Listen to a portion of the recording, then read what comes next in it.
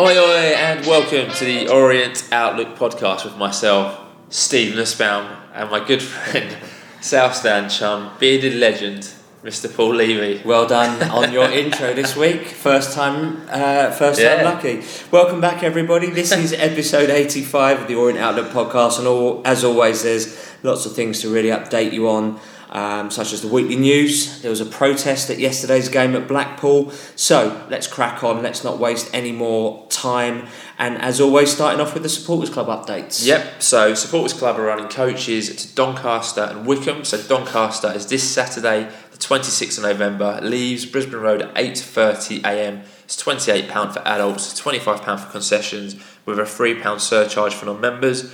Then it's Wickham on Saturday the 17th of December, which leaves Brisbane Road at 11am, £20 adults, £17 concessions, and again a £3 surcharge for non-members. You can book two ways. You can book at the next home game, which is Exeter on Tuesday, or you can call at the travel line on 07722 135 970, and on Tuesday the Supporters Club opens at 5pm for the visit of Exeter. Yeah, so get yourself big down game, there. Massive big game. So moving on, we had an email from the Leyton Orient Trust. So just to give you an update on what's been going on in and around the trust. Although Howard Gould covers both the trust and the club, he's employed part-time by both, they are still separate entities, and therefore things like the stadium tours are in fact a club initiative and nothing to do with the trust, as is the hub. So just wanted to make that clear because we commented last week about the tours that had happened.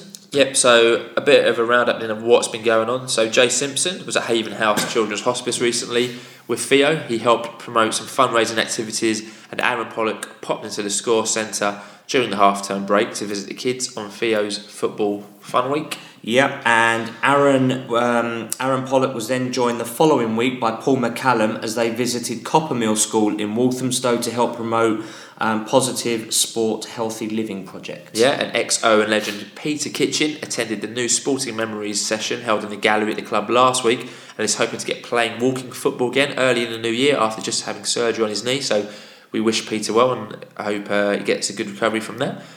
Peter is also the ambassador of the project, and it's a big congratulations to Phil Smith and his staff at the Trust, as the Walking Football Project, launched around a year ago, has just won the Waltham Forest Physical Activity and Health Project of the Year award at the WF Sports Awards.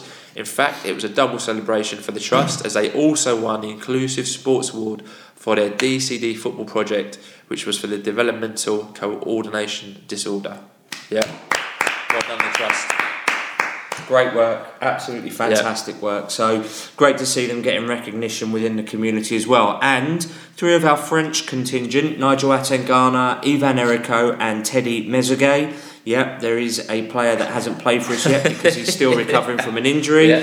Not had any update on what's going on in his recovery. Nothing from the physio, nothing put out by the club.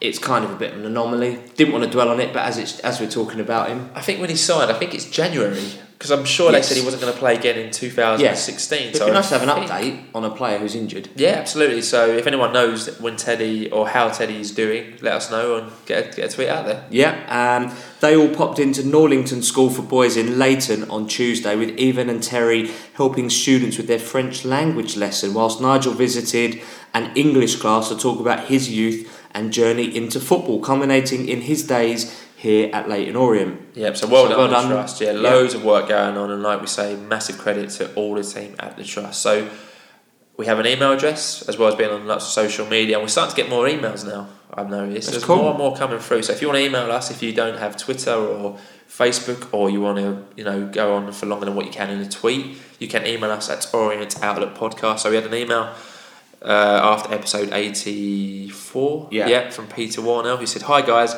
I just want to point out to you that Orient's oldest fanzine, The Orient, will be publishing its 250th edition this weekend. This tremendous achievement from England's second oldest fanzine should not go unrecognised, and perhaps there may be an opportunity sometime soon to interview the editor, Jim Nichols."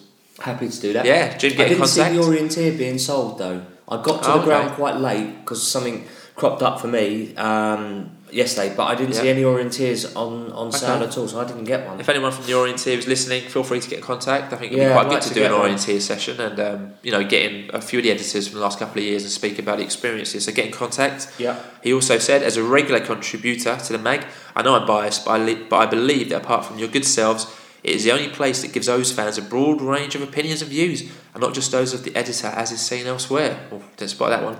It also goes on to say he's hoping that if we are starting to turn the corner, that the credit is given to the manager and players and not to the protesters. Up the O's, Peter. So thanks for email there, Peter. And again, if you want to email us, couldn't be more easy. Get your mobile or laptop on at orientoutlook@outlook.com. Lovely. Yeah, well done. So also, congrats to my friend Daniel Santon, whose wife is pregnant with the next Leyton Orient fan. Yeah, well done, Daniel. Well done, mate. Twins again, buddy. Twins again. And also, just to get well soon, and all the best to Alessandro, the CEO, who sadly had a heart attack last week, Friday, and has been recovering in hospital. So we wish him well, and don't like to hear things like that. Yep. So episode 84 was recorded on Monday. So moving on to the week that was from Tuesday. So Tuesday, the 15th of November. Jay Simpson wins the Football on 5 Goal of the Weekend award for his stunning strike versus Colchester. And a great strike, we went through it last week. Well done, Jay Simpson, great goal. Yep, some good news to tell you about. The under-18s travelled to Poole in the second round of the FA Youth Cup on Tuesday night. What a performance they put in as they won 7-1. Yep, that's 7-1, with a hat-trick each for Tristan Abrahams and Josh Karoma, and a goal from Stephen Alzate to round it all up. Next up, in the third round, it's Leicester City away, with the date to be confirmed. Now, also what I'd like to say is well done to the club's official, the club's media team, who are actually covering more of it now, and it's really great to get more insight into what's going on with them as well. We try to cover it as best as we can, but because we can't get to games, it's actually great now that Charlie and or Colin are going out to they travel down to Poole to watch it. So well done, boys, and thanks very much. They're doing a great job, the youth. And like we mentioned, what a great experience it's going to be playing at the King Power Stadium. You can't buy those experiences for those young lads. It's going to be an awesome night for them when they go and play that match. We've written in here with the date to be confirmed, but I read on Twitter somewhere that it's 7 p.m. on the day we're playing. No, it's not. It's got to be played. It's got to be played by a certain date. So that's the day that's in the calendar. Right. I was going to say because they're not going to kick off. It won't be a Saturday night. It won't be a Saturday night. Okay. So as soon as we hear the date, we'll let you know. And if I can, I'm probably going to try and get to that. Yeah, me too. We'll see when the date is. We'll see if I can get a work day in Leicester. Yeah. I've done it before. That would be amazing. So Wednesday, 16th of November. So you might have dealt with this. So I'll read it out. The EFL whole game solution is stopped, and the following announcement is made, saying the EFL board has today announced that they will cease discussions on the whole game solution with immediate effect after the Football Association informed them they were no longer prepared to consider rescheduling FA Cup fixtures into midweek slots. What does that mean? It essentially means there's not going to be 5 divisions as far as right. That's what they wanted to do. They wanted to rejig it. They wanted to rejig it and reduce the amount of midweek games that we play in our leagues at the moment. I don't know if there was some sort of winter break in discussions with that as well. But essentially, I think it would mean because it's usually around my birthday, like the first or second weekend in November is the first round proper. And then I think the first weekend in December is the second round. So with the FA Cup being then, they didn't obviously want to put the FA Cup midweek because you get less attendance, less viewing figures, all the rest of it. So they wanted to keep it that way. So the FA being very protectionist about their cup competition. So essentially, as it stands, nothing is changing for the time being. Nothing can change because it would mean... Because the changes would have meant that the FA Cup games would have had to have been played midweek. Yeah, that's as far as I know. Okay. So, but there was a lot of people against that. The changing of the league structures. There was a lot of and reducing it down to 20 games. That, didn't they? They voted. I think the motion was passed to vote against that the clubs should vote against it. And I think they wanted to reduce it from 24 down to 20. Yeah, have 5 leagues of 20. 5 leagues of 20. Yeah, like the Premier League, which would have reduced down the midweek games. Yeah. All right. So what would that have been? 12 would have gone into another league, and 8 from the top 8 from Vanarama National. But yeah, that's all stopped. Cool. Nicky Hunt spoke to George Sessions about the Colchester match and the diamond formation. He said, "We have hard-working players, and no matter what team was picked on Saturday, everybody would have given 100%. The formation we played was narrow, and we were asking a lot from Gavin and Nigel because they had to get out to Colchester's wing-backs as well as cover the midfield.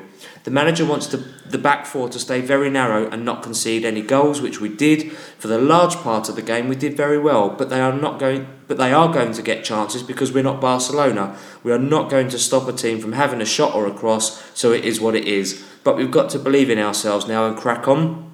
I feel we need to get 2, 3, 4, 5, 6, 7 or even 8 unbeaten, which is no mean feat, but easily done in this league." Karma comes back to bite you, doesn't it? It really does. Nicky, mate, what a comment to make. Nicky, mate, if we can just go 2 unbeaten, I'll be happy. Yeah, if we can just not lose. If we can just not lose games and just actually play well. I know what he's saying. He's trying to be positive, but it's hard. It's hard. Well, after the Colchester game, it was a bit more of a positive outlook. 2 or 3 wins on 2 or 3 back, like 2 or 3 wins, and you're in playoffs. Absolutely, comfortably in playoffs. Yeah, that's how poor this league is at the moment. Anyway, so Thursday, 17th of November, Freddie Moncur has his loan deal at Bishop Stortford extended from an initial month to 3 months. So good luck to Freddie there. We wish him all the best at his loan spell there. Bishops, yeah, absolutely. And Alberto Cavasin spoke to George Sessions about the squad. He said, "I have faith in the players, and we have come from a place where we had a run of really bad results. We managed to turn the tables around. Having these positive reactions are all signals for me that we are heading on the correct path. The group is starting to become a team, otherwise we wouldn't have managed to achieve this performance at Colchester. This is why I have faith in them." Now, don't get me wrong, I like his optimism, but I think he's getting a bit carried away. No tables have actually been turned. Yeah. Like, we won 1 game. We've played well for 1 game. It doesn't suddenly mean that all of a sudden that's our season. Yeah. You hope it's the corner that you've turned, but let's not get carried away. At the time I made this comment, hopefully it's the start of a good run, but we'll come on to that in 2 days' time. And we've already mentioned it, but we'll mention it again. In the plan, Yeah, the Orient Trust won 2 awards, the Waltham Forest Sports Awards, so they won Best Physical Activity and Health Project for Walking Football, and they won the Inclusive Sports Award for their DCD Football Project, and again, a massive well done. Yeah, well done. To everyone at the Trust. It's good to have some good news coming out of the Fantastic, absolutely welcomed. Set on Friday the 18th of November, 17-year-old Tristan Abraham signed his first professional deal with the club for 2 years. Yeah. He said, "To get a professional contract is a dream come true and something I've been working towards since I joined the club at the age of 14. It couldn't have come at a better time, having scored a hat-trick in the Youth Cup win at Paul Town." I've got to say, it probably didn't do you any disservice, did it, really? I completely agree. He went on to say, "Seeing a number of the lads around me on professional contracts has only made me more motivated to succeed, and now the challenge for me is to break into the first team as soon as possible and try to get a few appearances under my belt. I was in and around the first team for the Brighton Czech a Trade Trophy game, and it was great to be involved at such a nice stadium, even though I didn't come on. It's definitely something I hope to build on." So, great news coming out of the club. He's done very well, and great timing for him. I wonder if the club wanted to tie him down now, because obviously the youth are doing so well on the FA Youth Cups when he coming against the big boys, and he scored a hat-trick just gone against Paul. I think he grabbed a couple in the first round against Southend as well, so I wonder if there was a few clubs maybe sniffing around him on the back of what he's been doing in this FA Youth Cup, and the club just said, we're just going to get him down now. So great to see the youth, being invested in and getting full-time contracts, what they deserve. Yeah, well done, Tristan. It's great to see the youth team doing so well. I just hope that they're given a chance. You see the likes of Sam Ling and Freddie Moncur also coming from sort of good youth teams and not really being given the chance. So this is all well and good, but the club have got to do better. Well, it's getting there. I mean, you've got Sargent, who's on the bench now for most games. Pollock on the bench Charlie now for most games. Don't know. Charlie, if he's still alive, get in contact. Everyone knows the whereabouts of Charlie Granger. Missing persons. Good point there, actually. But no, it is good to see Sam Sargent there, and also Adebayo was on the bench yesterday. Yes, good point. Semedo, Jard, Semedo. Yeah. Semedo's more first team than youth now, I'd say, to be honest. But come through that. So absolutely. It's good. We know there are a lot of scouts sniffing around our youth team because of how well they're doing. It does draw attention, and it's easy to get access to them because obviously the games are played at club grounds. So, Absolutely. you know, and it's particularly now the club are tweeting live from their games, it's only going to draw more attention to them. So Saturday the 19th of November, the under-18s drew 2-2 with Southend with goals from Tristan Abrahams, that boy again, and also Charles Claydon, who is new to me. I've not seen that name before, I was just going to say, so maybe well another done. one to look out for. So that brings us to Blackpool at home. So before we cover the game, we'll mention the protest. So a bit of a division here in the Outlook podcast tower. Yeah. So we have one for the protest and one against the protest. So Mr. Levy, you go first because you are pro. I'm pro. I am pro the protest. I get why people are anti the protest. I understand that, and a few people ask me whether I'm pro or anti. So I'm pro the protest because I feel the club is being mismanaged and the owner isn't managing it in the best way at all. And really, just want him. I just feel that we need to do something that's going to try and make him pay attention a bit. Just try and do something, because you can't email the guy, you can't phone the guy, and unless you're going to stalk the guy and stand outside his house in Mayfair, which is obviously bordering on illegal, this is the most sensible way of actually trying to get him to listen to you. And I take what Matt Porter said from the Loft AGM. He said the guy wants to be loved. You know, his ego needs to be massaged a bit. So how do you tell someone that they're doing something wrong when they won't listen to you? There's no point pointing fingers and shouting abuse at the guy after a game, because he'll just feel upset and antagonise and just give you the hand to brush you off. So, you know, if his lemmings are saying that this is going on, we have plenty of media coverage. The Sun, The Guardian, it was on the BBC. Metro, you know, main media outlets, not sort of local media. The Guardian, Waltham Forest Guardian, George Sessions was cut. You know, it's got a lot of attention from a lot of places. So, you know, the Blackpool fans probably gave a little bit of weight to it as well, because their plight is well known. Yeah. But they've been protesting for a number of years, and unfortunately, Carl Oyston hasn't left. So maybe he's doing it to spite them. That's their issue, and that's their fight, and they're doing well. But I just want the guy to listen. I don't want him out, because I think he's got to change his ways. He's got the backup and the tools to take us to where we all want to be. Do I think he wants us where we are now? Absolutely not. He wants to win. Yeah. He's just going about it the wrong way. Whether that means he's got the wrong people around him, whether he's got the wrong ideas, whether he's being misadvised, I don't know. I just want him to listen to us. Come and talk to the fans forum. Come and talk to us in a less strict environment where you can tweet, and not this is my front room and nothing goes outside. No, none of that. That wasn't, for a Meet the Chairman evening, that was a very strange environment and atmosphere to be in. That wasn't a friendly tell us about what you want to do later on. It was more of a... And you had to put the questions forward first. Why can't we just ask you questions? What's to hide? But you're anti. I'm anti-processes. I don't think the club is at the stage where FB will walk away, or where Loft are at a serious stage where they can actually influence what Bichetti will do. And by that I mean, we know, Loft are looking at a consortium which won't be ready until the end of season. So to do it in November, when the consortium are 6 months not ready to do it, and no dialogue's been discussed with Bichetti, I thought maybe it was a bit premature. Also, Loft and everyone knew that Bichetti wasn't going to be at the game yesterday, so he wasn't at the game because he wasn't in the country, as far as we know. He wasn't at the game because of the protest. He wasn't avoiding the ground. So if you're going to protest against someone, you've got to make sure that someone is there, because it becomes more effective. He can see photos and he can look at videos, I guess, but if he's not there hearing it or seeing it, he's not going to realise the volume of it. Yeah, the problem you've got is whenever you do plan the protest, he can just suddenly not turn up. He can, but I don't think he would. I don't think he would shy away from a protest. He was at the Dagenham game when that protest was there the last year, when everyone walked in the 7th minute. He was there for that. They didn't seem to bother him. I don't think he's the man who would kind of stay away when there's a protest. I might be wrong. But I get why people want to protest, and I get why he's criticised.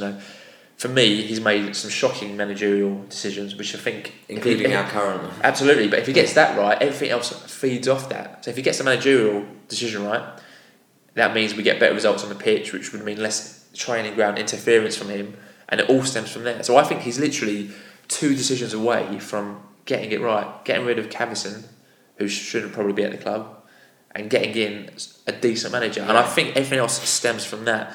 But he's also made, for me, there's only 3 things you can criticise Bichetti for. The Porter sacking, the managerial appointments as a whole, and Cox. Those 3 things for me are the biggest mistakes. Everything else, for me, is, run of the mill. Run of the mill. And when you think actually that if he hadn't made such bad decisions, we wouldn't obviously be in this position. Absolutely. And when you look at clubs like Leeds, they've suddenly gone quiet because they make the right managerial appointment. Yeah. And I can't take ownership for this thought because I read a tweet and I thought that is absolutely bang on. That suddenly they've got Gary Monk, who's a good manager, and they're starting to get the wheels in motion where they're actually starting to actually do quite well. There's another club that was mentioned as well. If you start winning on the pitch, it deals with the battle, doesn't it? Yes. And don't forget, when we're watching these players, right? So when we're watching players on the pitch like Simpson, Massey, and Chisak, these are some of the best paid players you're watching in League Two. And comfortably. And someone's paying it for that. Well, Bichetti is paying their wages. And they're happy to take his money. So I wouldn't forget that when we're watching some of the best paid players, even though they're not being coached well, which is obviously another factor by Bichetti. But I'm not at that protest stage yet. I might be in a couple of months if things don't get better, but I'm not there yet. So the protest took place.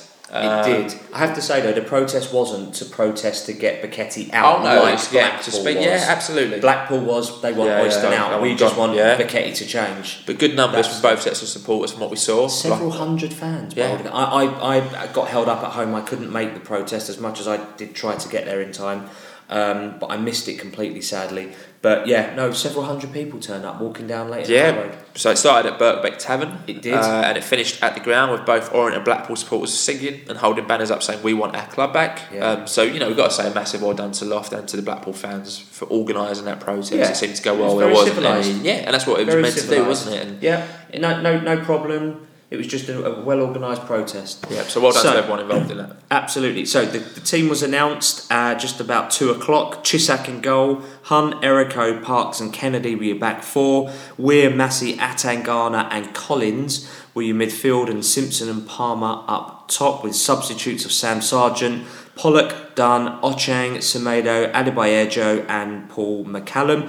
Team and subs unchanged from last week's win versus Colchester, so there was no real surprise there, to be honest with you. I think that's probably expected, wasn't it? Same again. So kept the diamond, kept the same team as last week, and I was quite happy with that when I saw it on paper. Yeah, I thought that was a pretty obvious one. Yeah, no brainer. So I couldn't go to the game yesterday. I had a family engagement, so you'll probably take most of these, or I'll ask you a few questions about it as we're going through it. I'm so traumatised that I've tried to block it all out, to be honest with you. But Blackpool did start off quite brightly. To be fair, the first 5-10 minutes they looked pretty good, but then in the 13th minute there was a superb counter attack from Massey. And Simpson, and Simpson's shot was it was 1-2, I think, wasn't it? Yeah, that's right. Shot saved. But the shot was saved from Massey, who unfortunately got caught offside. Yeah. But no, that was superb. Good. And we looked. I think they were playing the diamond again. Yes. With Weir at the top, Atangana right, Massey, and then Collins at the top. Yeah. At the top of it, at the tip of it. Counter-attacking, we are frighteningly good. That's good. That's what we should Counter-attack, we are absolutely... But we just don't make the most of it. We just didn't make the most of it. So you know that the protest, by your watch, started in the 16th Well, I did the timer, so I did the stopwatch so that we could do it on the 18th minute. And then others were saying, we're only in the 17th minute. So, like you said before we started recording, that most people looked at their watch, saw 3:18 and thought, we'll do it. So, the protest, and there was like a minute's worth of singing Stand Up for the Orient. Blackpool was standing up singing. Everyone around the stands were up and singing. Those that objected to it, Warren sat behind us, didn't didn't get involved. He's quite sort of prominently anti the protest. He said, like, if you want to change it, go and make the guy an offer, a sensible offer. Absolutely. That's the way to deal with There's it. loads of photos and videos online, isn't there? You can pretty much see like loads of clips from the 18th minute. I saw loads yesterday. I didn't, because I was only in the 16th minute in my head, so my I wasn't ready, and I was like all helping John with the banner. And I just got caught all fingers and thumbs and couldn't get to film any of it. But it was well done. So 30th minute, Blackpool took the lead as Erico let a long ball bounce, and it was easily shoved off, powered off the ball, and their man Jamil Matt scored. And same old story, and it really poor defending. A poor piece of defending. To be fair, Jamil Matt finished emphatically. He finished Top well. Corner. He finished well, and I also think Parks should have done better as well. So although Ericot's made the initial mistake, he still goes and beats Erico. Yes. He cuts outside of Parks quite easily. Yeah. And smacks it past Chizak. I don't think Chizak had much of a chance with the finish. I thought it was a good finish. But Erico mainly. And I screamed, don't let it bounce. Don't let it bounce. He lets it bounce. He gets shoved off the ball. Jamil Matt takes it, scores. And from what I saw, that seemed to have a massive effect on Erico's confidence. He was walking away like head in hand. He was walking away like shaking his head and like probably a bit upset with himself. I don't think it helped that I was screaming at him either. And there was a few others. It's just like, it's simple. Like, you can see you've got a man behind you. Just get rid of it. Either put it out for a corner or just hoof it straight out for a throw in at the side. One of the two. If you let it bounce, you don't have control of the football anymore. So I think that's a shame, because I think Erico had a good game last week against Colchester. From what we heard, he's supposed to have done very well, and I think he was alright the last couple of games. So disappointing. For me, Ivan Erico should not be near a League Two club. Well, mate, as soon as Teddy Mezzagate comes back, mate, you've got Teddy who's going to walk straight into that team. But you don't know what he's like. You don't know what he's like. That's what I'm saying. Absolutely. Yeah, but he's supposed to be quite good. But he's got a pretty good reputation. Mezzagate. Is he a central defender? I thought he was a attacking midfielder. No, he's a centre back, mate. Okay. So 32nd minute. Good for me then. Almost equalised. A great effort from Massey from 25 yards. Keeper well beaten. Unfortunately, the crossbar wasn't though. 2 inches down, and that's a goal. Great Game changer. Oh, absolutely. Game changer. Sometimes the luck. When you're not having the luck, it all goes against you. On another day, Erica lets that bounce, and the guy smacks it over the bar, or Parks tackles the guy, and then we take down the other end, and Massey scores. Just the way it's all going, they score, and when you're down the bottom, that's what happens. Your luck doesn't go for you. And then just 4 minutes later, there was a free kick by Andy Taylor. It's pushed behind by Alex Chisak, and Blackpool got a corner. If I'm not mistaken, that was given away by Ivan Erico needlessly.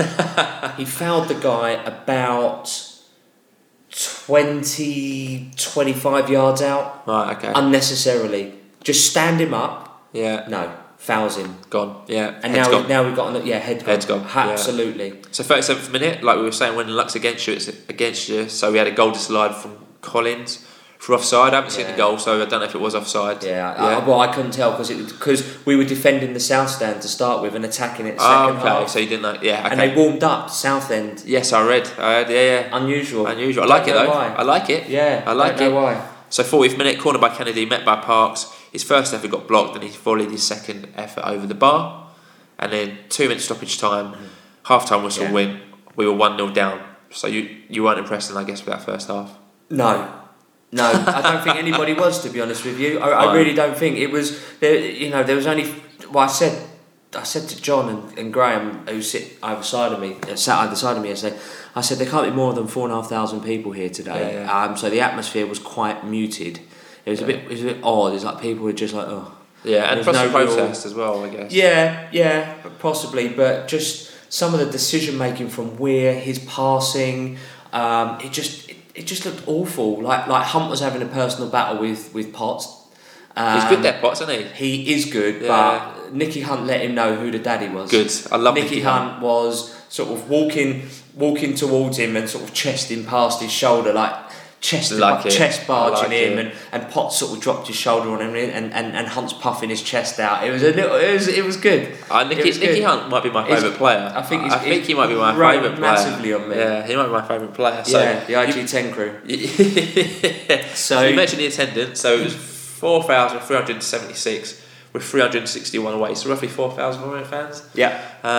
And no changes for Orient at half time. So came back out as as they went in. And George Sessions tweeted in the 52nd minute saying Erico down. Some talk in the press box about whether he's injured or just upset about his poor display. And then this was followed up very quickly by probably the latter. A substitution. Yeah, he came off for Alan Dunn. Be interesting to see if he starts on Tuesday. I think in my post-match notes I'd quite like to see Hunt move to centre-back and Dunn at right back for the start. If you'd have seen Dunn play on Saturday, you would have want Dunn in the first team at either. Neither of them two. Actually, I'd go Aaron Pollock. Good call, yeah. Good call. Or Judd. No, I'd like to see Pollock. Pollock probably at Yeah. centre-back. Yeah. Cool. In the 54th minute, a superb through ball from Collins plays in Dunn, whose pass across the 6-yard box sadly was cleared. Great passage of play that. Yeah, good. And great vision. Collins is a brilliant signing for me. Good. For me, he's got great early warning signs that he's going to be a promising player for us. I like it. For me, I quite like that, and I hope we extend him past January. What that says about Sammy Moore, I don't know, but Collins is a good addition. Well, don't forget you've got Benedici, who isn't anywhere near the squad now, so you probably presume he will go. Jens Jans will probably go. Like, these are just squad players who are around, so hopefully we'll sign Collins. Yeah, he sounds like he's doing well. So 57th minute, Vassell got past Hunt. Shot and Chisek saved well. It's good to see Chisek keeping us in it. But from the resulting corner in the 58th minute, Blackpool made it 2-0 as Tom Aldred heads in at the near post from the corner. So a lot of dirty centre back. A lot of appeal was for a handball there. Yeah. Funny, the guy that was sat in front of me, I couldn't see it was a handball, but he said, "I'm sure he's handled that." And all the Orient defenders ran to the ref, shouting handball. And I never saw it. People for what it was. Although it was a questionable method of the goal, again, terrible defending, and from a set piece. Again, how many times can we sit in your house doing this podcast talking about defending from set pieces? Because we use zonal marking. And like a friend of mine who I bumped into on the train home, he said zonal marking. Since when has Space ever scored a goal? Well, we had that tweet last week, didn't we? Saying zones don't score goals, players do. It's like that goldie-looking chain wrap. Guns don't kill people, rappers do. Yeah. Start the podcast with that next week. Brilliant. So 66 minute, Semedo came on and replaced Collins. It's like the most stupidest of substitutions. Don't get me wrong. Maybe Collins had a tight. Maybe we not. don't know the exact. Maybe he was feeling a little bit tight hamstrings or slightly injured, so he's being preserved for Tuesday. I don't know. But if it wasn't for that an injury reason, to take Collins off over Robbie Weir is an absolute sham. Well, the last home game against Crewe, we had the same scenario where Kazavin took off Atangana. Yes. You remember? We were sitting there and we were like, he won't take Atangana off. And Atangana. So for me, it's quite concerning now that the last two home games he's made the wrong subs. Again, there might be issues, like you said, Collins might not be fit. Atangana might not have been fit. But if he's making these decisions and his players are fit, and it's not for injury. This is worrying. He doesn't understand this game at all. Agreed. For me, he was the best and most committed player on the pitch on Saturday. He was the one that had the vision, the passing, the work rate. Well, maybe it's fitness. I don't know. Yeah, wrong sub to make. But if it wasn't for anything to preserve his health and fitness for Tuesday, then for me, then Cavasin has just really not got any clue about what he's doing. Yeah, agree. So 7th minute, we took another tweet from George Sessions, who said only 20 minutes left and O's again look void of ideas. Gavin Massey aside, nobody's willing to get on the ball and run. Yeah, not a good tweet. No. Well, good tweet, but you know what I mean. Not good to read that sort of tweet. But unfortunately, it was right. Robbie Weir was supposed to be a driving force. Atangana was doing his best, but Robbie Weir. I'm gonna say it in my post-match rant anyway. But 75th minute, McCallum came on for Palmer. Few people around commented that if you're 2 goals down and you're trying to get something back in the game and you've got 15-20 minutes left to go, forward for a midfielder. Correct. Yeah, agree. Good correct. Point. Go 4-3-3. Have Palmer playing behind Simpson and McCallum. And let him do it all, and let him move Palmer back into the middle a little bit. Yeah, great point. 78th minute, good free kick by Massey. Blackpool broke and Parks has to clear off the line. An effort from Potts. I mean, that just would have been counter-attack. Just a counter-attack. Then Nandule came on for Matt. How did he? What was his reception like? I got clapped. Did he? We all Good. clapped him, yeah. Lovely guy. Yeah, Lovely we all guy. I do like clapped Nana Delay. I didn't see him go off on whether he clapped us off. Fine, okay. At the end, but I don't really care. 89th minute, we got a lifeline. There's a McCallum. Superb header from McCallum. Yeah. Made it 2-1. So Dunn put in a decent cross to the It box. was a very good cross. And a great header by McCallum to give us a bit of hope. So my question is, right,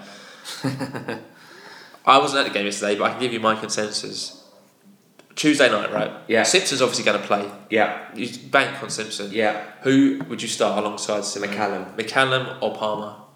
Why See, McCallum? they've both got different qualities because McCallum scores goals. Yeah. But Ollie Palmer did play well. Good. He was very strong. His feet have got much better. He was holding players off. He was going past Ollie players. Palmer.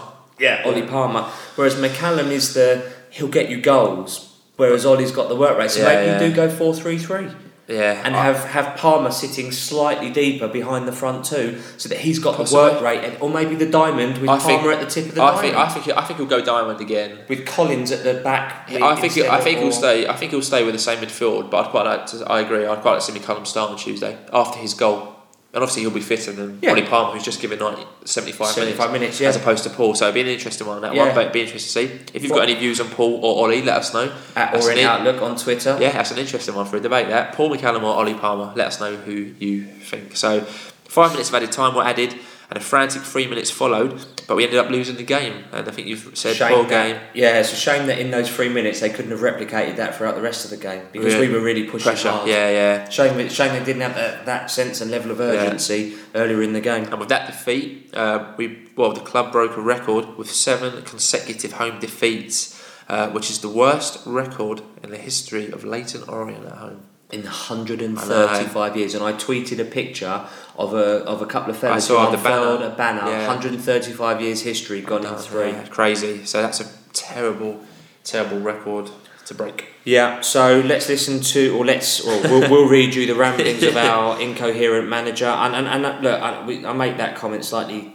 tongue in cheek because the young lad who's translating is literally translating rather than anglicising it. So Cavasin said, today we've put in a different performance in respect to the others at Brisbane Road. I don't know what that means. I don't know. I think maybe he thinks it's better. I don't know. It's just different. Yep. We were more competitive. So yeah, he's saying it's better. We were more competitive, and even after the first goal, the team didn't get downbeat. I'm going to disagree with you on that. We had some moments where we weren't as intense, but in respect to the other matches, this time we've ended up going up. We've ended going up. What does Like ended up better, like finishing stronger. Is how I interpret that. In these moments, when we are losing, it is very important to look at what positives we've achieved. Fair enough. The players aren't nervous. Disagree. They are present in the pitch and acting positively. The team tries to stay as a group and united, even when they concede. They try to play. I agree with that. We did try, and we did at times. Some of our passages of play were very good. Okay. And our counter-attacks are... You like it? Yeah. We just need to find that clinical finish. Okay, alright. Yeah, no, it's good. Interesting. So league table, so that defeat means we slipped to 20th place in League 2. So we played 17, won 5, drawn 3, lost 9 with a goal difference of -2 and 18 points. So, like we've said, this league is all over the place. So we were just 2 points from the bottom and we are just 6 points from the playoff. So it's still all to play for. I know things seem bad, and they are pretty bad, but if you win the next 2, it could be a different story. It's just a mental league to beat, isn't it? So, time for our views. So, Mr. Levy, your views that I've not seen yet, so I'm looking forward to this. Yeah, terrible result against another bang average team. It's another team that really have not had to do much. They didn't create that much. They weren't good, to be honest with you. Blackpool were probably... no better than what Portsmouth played, in my opinion. They weren't particularly creative or inventive, or they just wanted it a bit more than us. Gary Bowyer, good manager, has got them playing and believing in themselves and actually trying to do well, whereas we look devoid of ideas. Have to say, for me, Robbie Weir and Ivan Eriko should not play for us again. Wow, that's a statement. And that's our club captain, and it's a shame because he was quite honest with his with his appraisal of his first after part the Plymouth match when he got sent off. When he got sent off after 27 seconds or whatever it was. Yeah. I don't see any improvement. I don't see him doing any better. Consistently poor performers. Errico at fault for the first goal. Not long after that, gave away a needless free kick just outside the box. For me, Errico hasn't got a footballing brain at all. Okay. And as for Weir, his passing and decision making for me has just been utterly appalling. He also doesn't have that captain aura about him. He doesn't have a commanding nature on it. He's not after we're conceding or someone makes a mistake, he's not like, come on, focus, get your head straight, let's go. He's not geeing the team along, he's not putting them along like the Nathan Clark did, like the Baldry did, like the Vincelo did when they were here. He's not, for me, captain material. In additional time, it's like the 90-something minute, on the byline of the Blackpool penalty area, he was unchallenged. Now, the ball was going out for a corner, but he decided that he was going to head it. Yeah. Right? Now, all he had to do was head it back into the onto back the into the penalty danger spot. box, yeah. He headed it straight up in the air. I've seen a few tweets and a few things on social media about that. No pressure. No one was around him for about 5 yards around him in a sort of semicircle kind of way. No pressure. He heads it straight up. Sounds like his confidence is shot. Without being there, sounds like his confidence is absolutely shot. Alan Dunn for me was appalling. His back passing, his crossing, his passing, his decision making, and for me, I desperately wanted Alan Dunn. I desperately want him to do well because he's been treated appallingly by the owner, and I felt so sorry for him. And I really wanted him to do well and to use the opportunity to show actually how good a player he is. You know, he played 400 and something games in the Championship and League One for Millwall. He hasn't just suddenly become a poor player overnight, but unfortunately he has. You know what I mean? Yeah. He came in, he played it right back. Yeah. You know, Hunt went to centre and he played it right back. In his position. His position. Yeah. There's no excuses. He's passing under very little pressure, passed it out. For a Blackpool throw-in.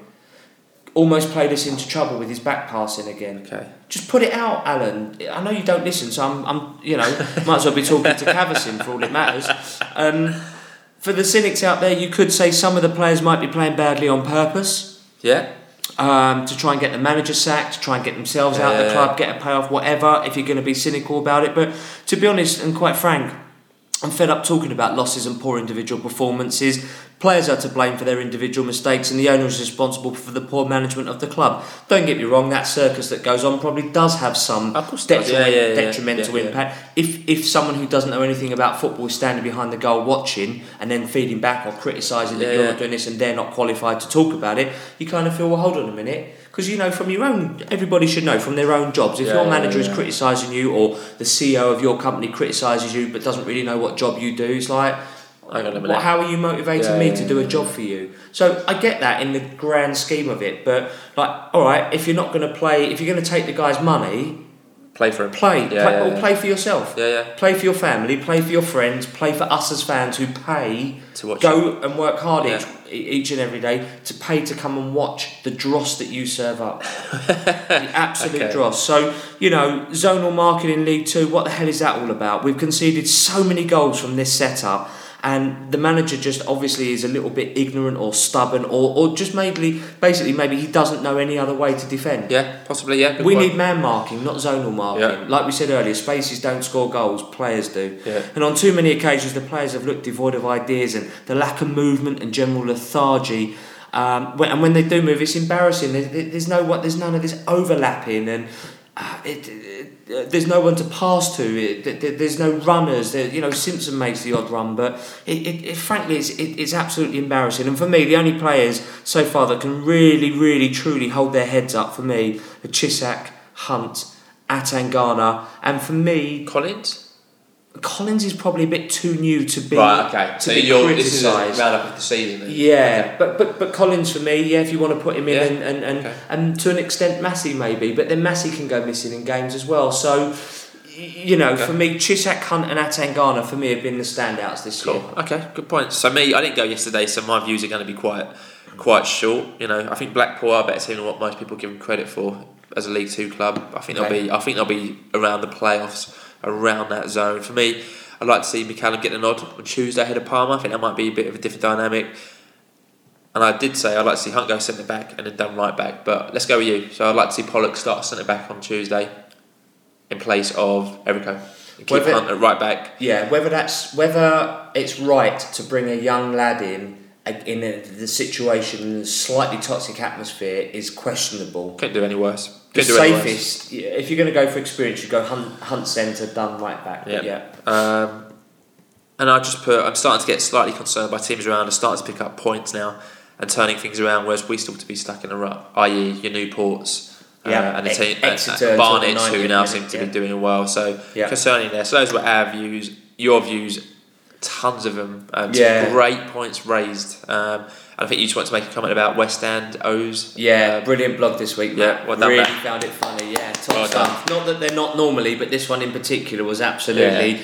So I don't know where you get some of your analogies from, or where you figure it out, or how it comes to you. But my God, this week's one. If you haven't seen it, at West End O. His blog is brilliant. But we also had an email from Nigel Conway. Yeah, had an email from Nigel Conway who said, "You just had to hear Tom Parks' interview post-match yesterday, and I quote the following: Dulcet Dave, Tom, will I make it that we have conceded 9 goals from set pieces in the last 8 weeks? Tom, I didn't realise that, and as a defender, it's just not good enough, and I must tell the lads." What?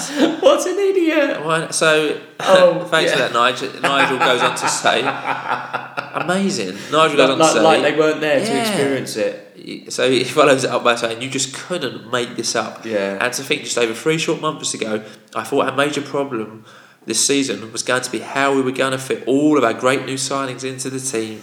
How wrong could I have been? Yeah. Unfortunately, visiting the O's is now a very depressing experience. Keep smiling, Nigel. Nigel, you're getting a hand clap back now. Great email. Yeah.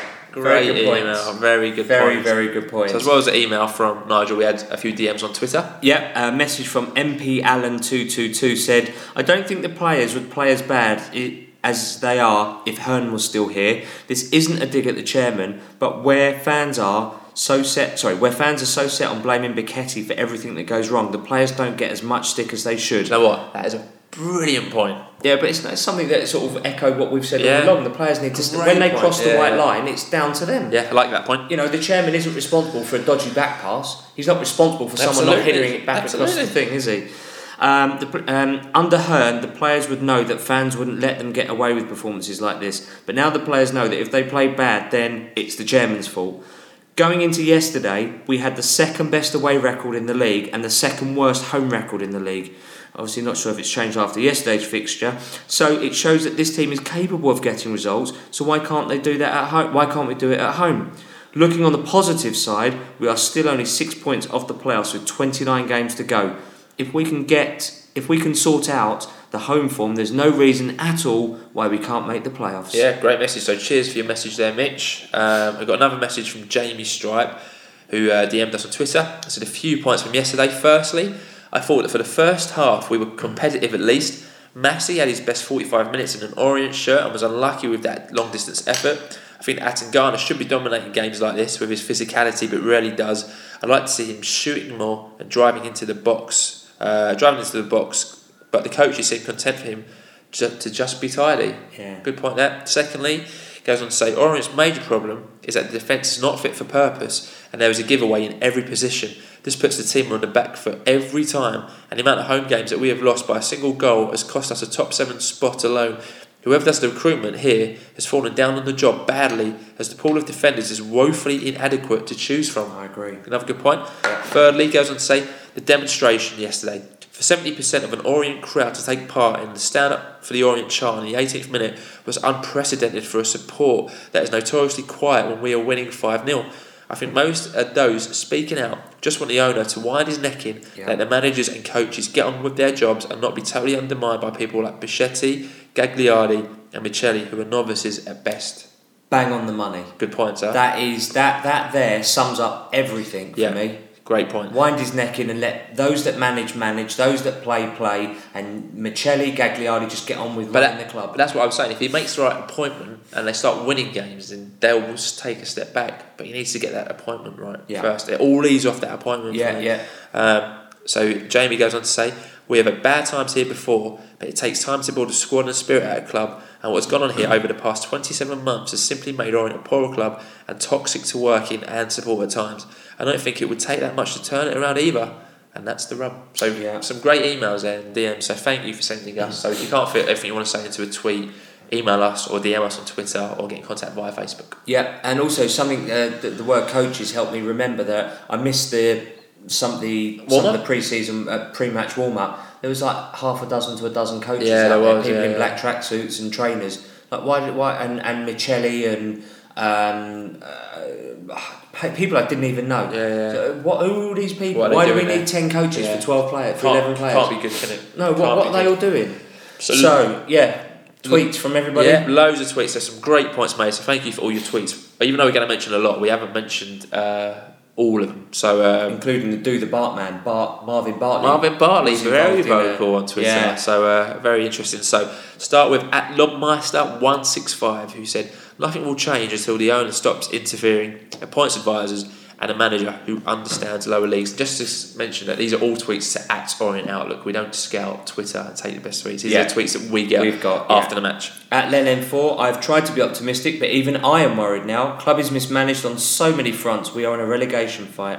@Richie J. Bourne said too little, far too late. The goal was a sticking plaster over a massive wound that is Orient's disastrous season. Players are gutless. @ALB5399, same old useless, gutless players. Poor manager, nothing will improve until Biquetti's out. And just on that, if people are going to use swear words in tweets, we can't use swear words. This is a family-friendly show. Yeah. @Cockney Pirate 72 says we're going down. If we're players for Orient, so can I. @Orient Boy, FB has taken us to history. 7 consecutive home defeats. Evans, Holloway, Wesley. If only, #new manager bounce. I just want to make a point that Steve Evans, is now in this division at Mansfield. Won his first game comfortably. Graham Wesley has had a significant impact at Newport. They're now off the bottom.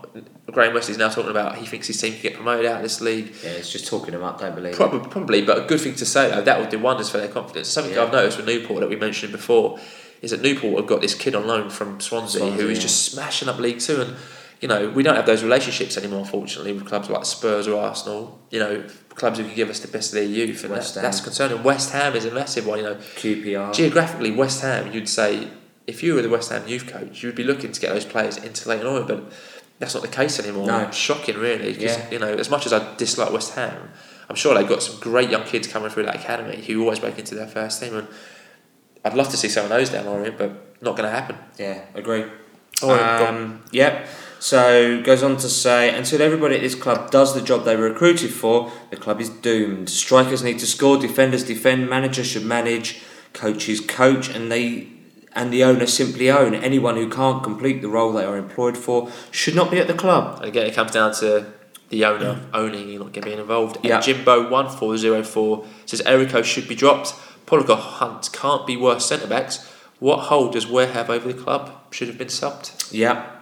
Kid Samson, why bother? Nothing has changed, nothing will change unless we get rid of Biquetti. @Andy_PO16 says still rubbish, zero improvement. Is it 7 defeats from 9? At which point does Cavison get sacked? Good point there. This appointment is yet another disaster by FB. Again, all it takes for me is get Cavison out, get a decent manager in, and it all changes. But who do you have then? Who's there now? What now? Yeah. Don't know anymore. Yeah. Don't know. There's still managers out there. There's still managers out there, but at the time, I remember the last time, before Cavison was appointed, a lot of talk about Evans, a lot of talk about Di Canio, and a lot of fans going, no, these aren't nice people, these aren't nice men, these aren't the people we're looking for. Same with Wesley. Remember that rumour of Wesley on the Sunday night? People were vigorously against it, but these at League Two level, these managers, good managers. Yeah, Kenny Jackett's now employed, so there's a lot less out there in the pool. At Orient Fan TV, another home loss. What do the defence do in training all week? Zonal marking just doesn't work. McCallum needs to start on Tuesday. @Wadsley said, why take Collins off, our best player, when Ware is still on the pitch? A lot of people, not a lot of love for Ware this evening, I must say. @LOFC1988 said, 11 blameless players, 1 completely at fault owner. #Orient fans logic. That made me chuckle. Robert Lock 14 says, I firstly want to know why the CEO and others in the regime were on the pitch before kick-off with the players. So there was a few. It wasn't the CEO because the CEO is banged up and recovering from a heart attack. Yeah, but there was not a few, banged up in prison or anything. Not yet, anyway. No. He goes on to say, it's not rocket science also, that we need a manager who knows the English lower leagues.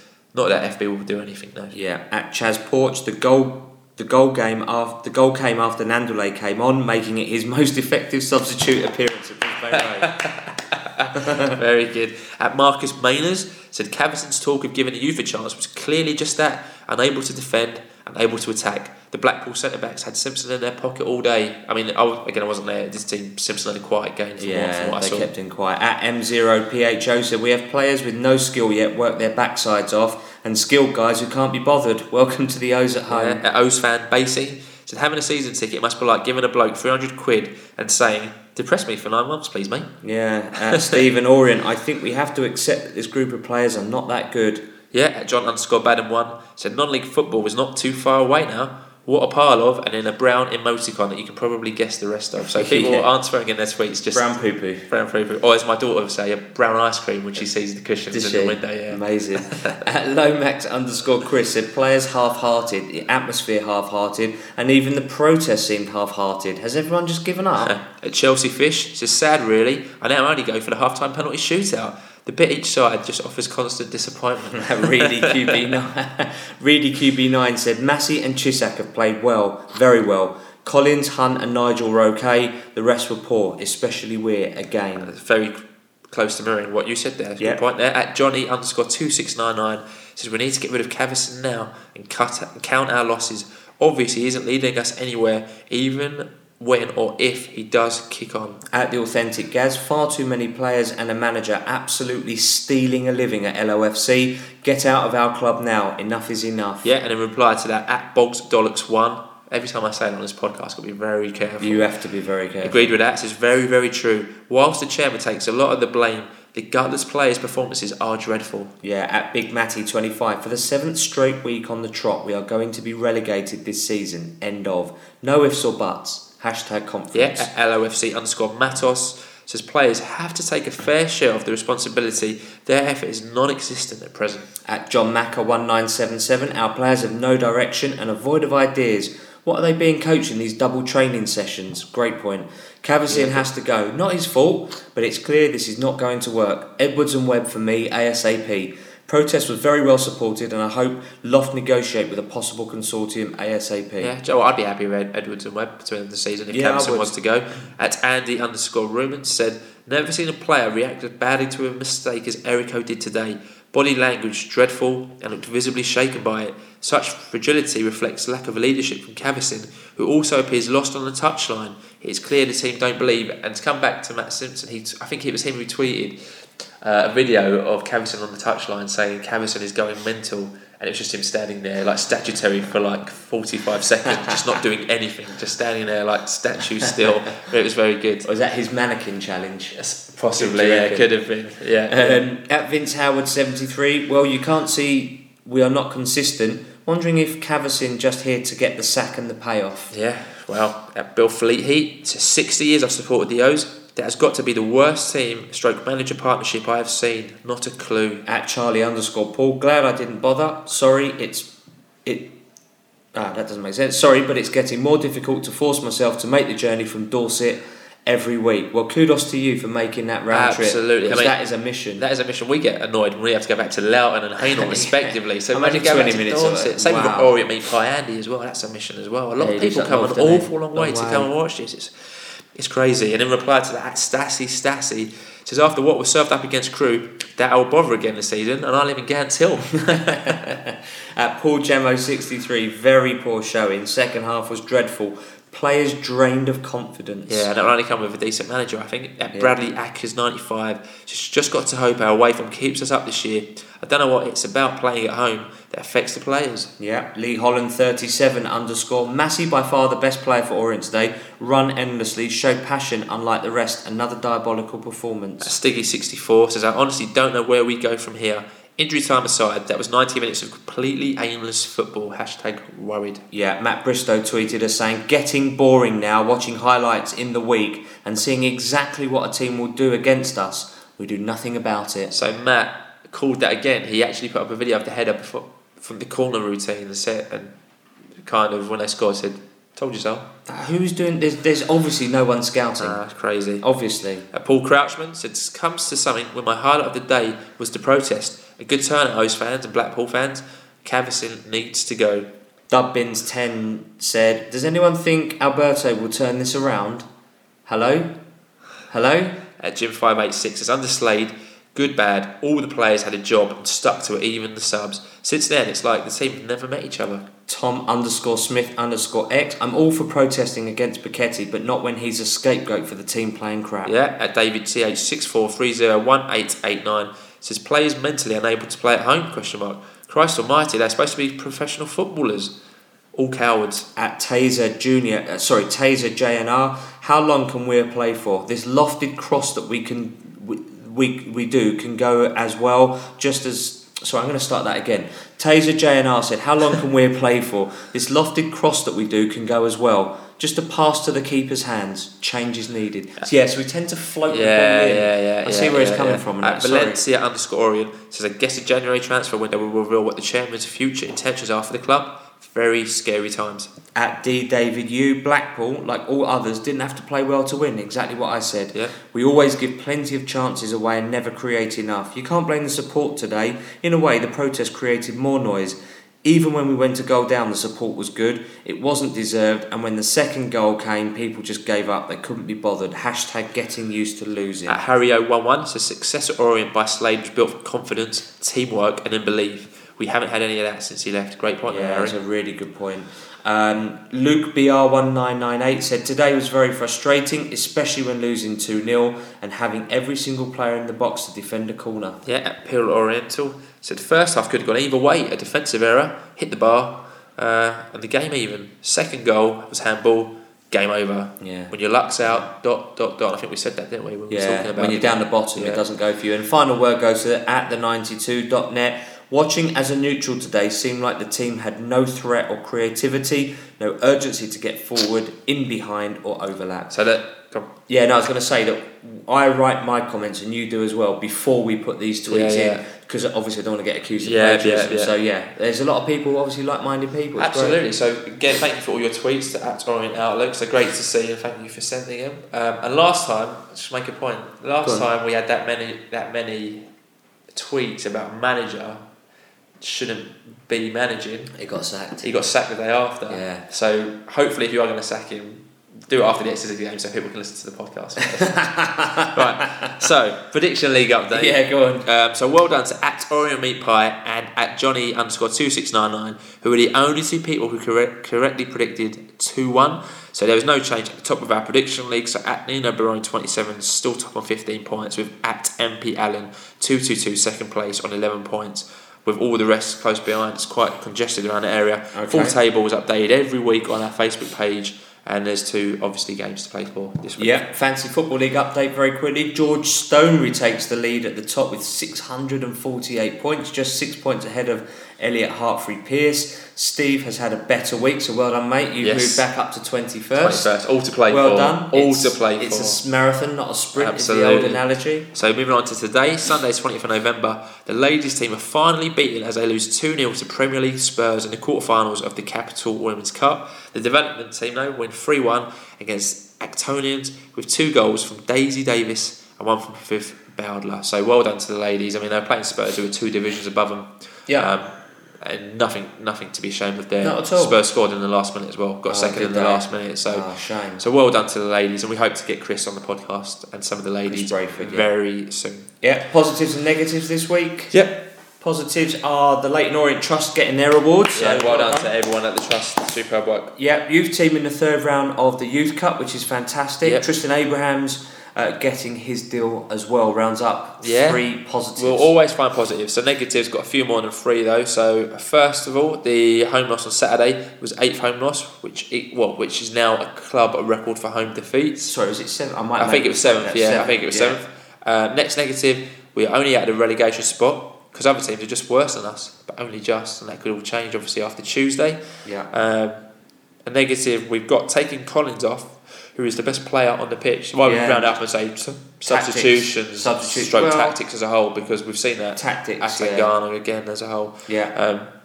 And lastly, I think zonal marking because it don't work. It doesn't work. And remember this when you're in the pitch on Tuesday: zones don't score goals.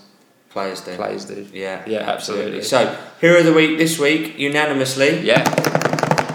Howard Gould. Well done, Howard. Well done, Howard. Ledge. And the Trust. So yes, that rounds up this week. Slightly longer than what we thought it would be. Apologies, but obviously there's a lot of talking points from the Blackpool match. So next week's fixtures, a busy week this week. We've got 2 fixtures coming up. Tuesday night we welcome back Lloyd James, Jake Taylor and Robbie Simpson back to Brisbane Road with Exeter City.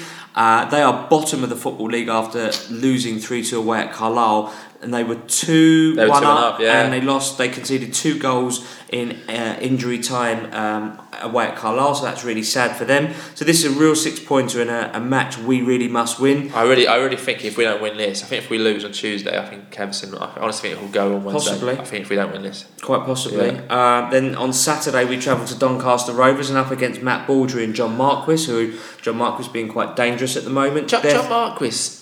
That's what happens when you play a striker in the right position. Came on loan to us, couldn't do anything. Went to Northampton, gets some Uppers Championships, now he's in Doncaster, who he's a good player. Second. Because he's a good player, and when you play him and supply him, he's good. We always knew that, we just didn't use him well at all, and you could see that. Doncaster are 3rd in the league after beating Hartlepool 2-1, so we've got really 2 tough games this week. Games. I also hope Matty Baldry gets good reception from the travelling Orient fans. Yeah, I think he should do. He should do, but it was either you loved him or you hated him. He didn't seem to be. He wasn't a bad guy though, he went to the pub afterwards and after the penalties missing, so okay. That's it. So the first anti-Bichetti process has taken place off the pitch, and on the pitch things aren't getting any better. So we slipped to another home defeat, and in the process breaking a record for consecutive home league losses. So even though this certainly isn't a good time to be an O's fan, we all love the club. We all want the same thing. So hopefully if we get behind the boys on Tuesday, which we always do and we try our best, hopefully we'll see a win on Tuesday night. Things will seem awfully better. So thank you for joining us for episode 85. So we'll be back with episode 86 next week with all the information and views that you could ever need. Yeah, absolutely. And just to really, before we finally sign off, just to really emphasise some of the comments that Marvin Bartley raised in his Twitter thing. I know it's not on the plan, but he said booing a player never inspired them to do well. So I think, taking that point, it's really important that we do back the boys. We want them to do well. They want to do well. No one goes out to lose a football match. So, as any player, whether he's Sunday League or pro. So it really is important to back the team, even if we go behind. Wrong of me to have lambasted Erico, so I take that and just frustration. But I'm a passionate fan. But that's it. We look forward to hearing from you as always. Keep calm, please, and listen to the Orient Outlook podcast. We will see you next week. Up the O's. Up the O's.